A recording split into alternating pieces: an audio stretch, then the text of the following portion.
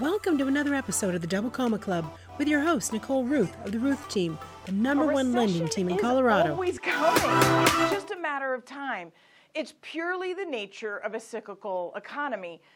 Are we in a recession? Searches continue to hit record levels on Google, and talk of a housing recession has some counting on the bubble to burst. Well, I wanted to start here as DMAR's market trends report for July data was just released. With more inventory and every other number lower across the board, it's starting to look like a recession. Or maybe it's just the slowdown we've all been hoping for. Active listings are higher by 21.5% from June and 81% from a year ago. Not only coming in above 2021, but for the first time this year above 2020. I believe this is one of the more significant data points of this report. It highlights moving towards a stabilization of inventory needed in the Denver market. Active listings are still 21% lower than they were in 2019 and 4% lower than they were in 2018. Not only is perspective required when considering these numbers, but a gratefulness.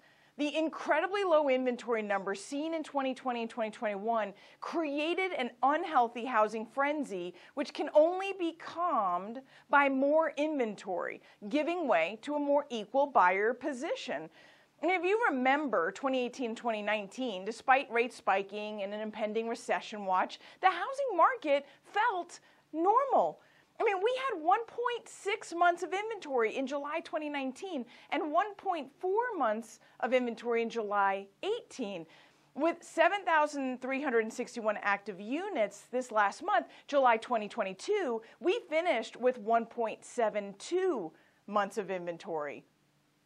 Now, more new listings is not the story this month. In fact, sellers barely showed up for the party.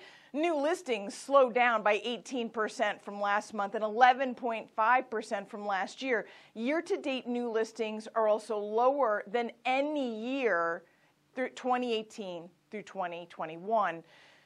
This should not surprise anyone. With fear of layoffs, an impending recession, and current homeowners locked into incredibly low interest rates, based on interest rate increases alone, if today's median homeowner traded into a new home with a similar size mortgage, the monthly payment on an average would go up $550 a month. I mean, that takes all the I just want to move into a new home because I'm tired of this one buyers out of the market and adds a bit more discernment to those who are putting in offers. We saw this as pending offers were down 4.5% from last month and 23% from last year. Mortgage purchase applications, a leading indicator to pending offers, were also down 18% from a year earlier during the week ending July 22nd. Note that up until July 22nd, the national average mortgage rates had been moving sideways all month, hovering around 5.5%. This is down from their mid-June peak of 6.25%. Less buyer demand gave way to a softening of close-to-list price, down from 103% last month to 100.81% this month, as well as an increase in days in the MLS to 6 median days and 13 average days. Lower close-to-list and longer days in the MLS should and did result in a softening of prices, evidenced by Denver Metro's median close price dropping 2.5% and the average dropping by 3.3% from just last month. Year over year, though, we're still in the double digits, coming in at 11% increases for both average and median. Year-to-date median home prices are up 15.4%. Think about this. I mean, prior to 2020, DMAR's 11 counties increased an annual average of 6% per year. July 2021, last year, was way too hot at 17.5% year to date, pushing out first-time homebuyers and costing buyers more with multiple bids and 104 close to list. More inventory, less buyer demand, and slowing home prices is a good thing. I mean, seriously, it's a good thing. Yet, we want to sensationalize it with news of the bubble coming. Housing is slowing, and I love it. I love that 16% of my buyers are using an FHA or VA loan to buy their home. I love that half of those are using down payment assistance. We have not been able to have these numbers for 2 years. Recently, buyers also got a new gift. The 10-year Treasury had unsuccessfully attempted to break below 2.7% several times in the past 4 months. July ended with the 10-year yield finally making it into the 2.6s. I mean, the last time we saw this was in April when mortgage rates were on their way up. This time we saw it possibly on their way down due to strong signs of an economy slowing. The national average 30-year fixed rate ended July at 5%, with some lenders, including the Ruth team, quoting mid to high 4s. This is powerful, as first-time homebuyers were straddled with both high prices and higher rates.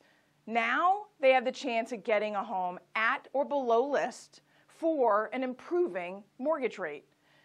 Speaking of lowering rates, let's get back to that recession talk. Are we there yet? I mean, July ended with a big splash as the Fed took a strong stand against inflation, increasing the Fed rate by 0.75%, slowing both demand for durable goods and business reinvestments. There were also lower corporate earnings, slower factory production, and a softening consumer confidence, all telltales of a recession. The first look at second quarter 2022 GDP was released for a negative 0.9%.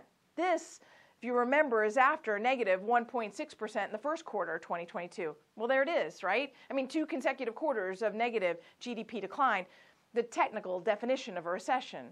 But wait, the National Bureau of Economic Research redefined a recession now as a significant decline in economic activity that is spread across the economy and lasts more than a few months. It looks at indicators like changes in non-farm payroll employment and personal spending and industrial production.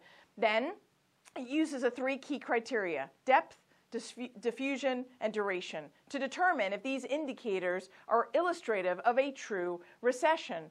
If they aren't met, then even if GDP is contracting, it does not consider the U.S.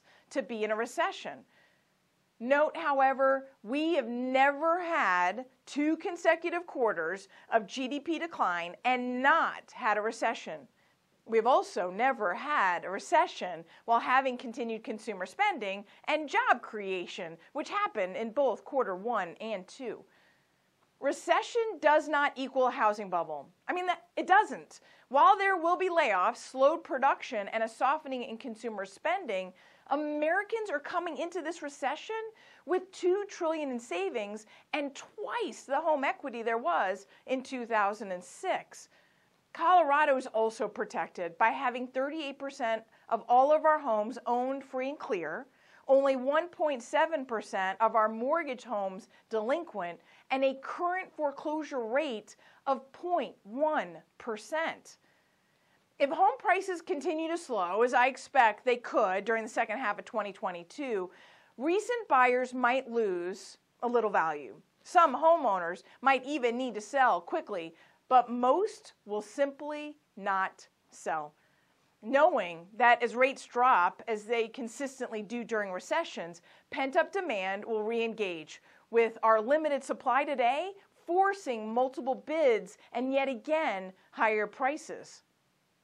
Institutions, first-time homebuyers, and those who have been waiting will all be ready to buy on these dips. And since we have not yet achieved an inventory level that could comfortably sustain a surge in demand, the thought of a housing bubble eludes me. Well, that's a wrap. Until next time for this month's Market Trends Update. As always, it's my pleasure to keep you updated. Nicole Ruth with the Ruth team of Fairway Mortgage.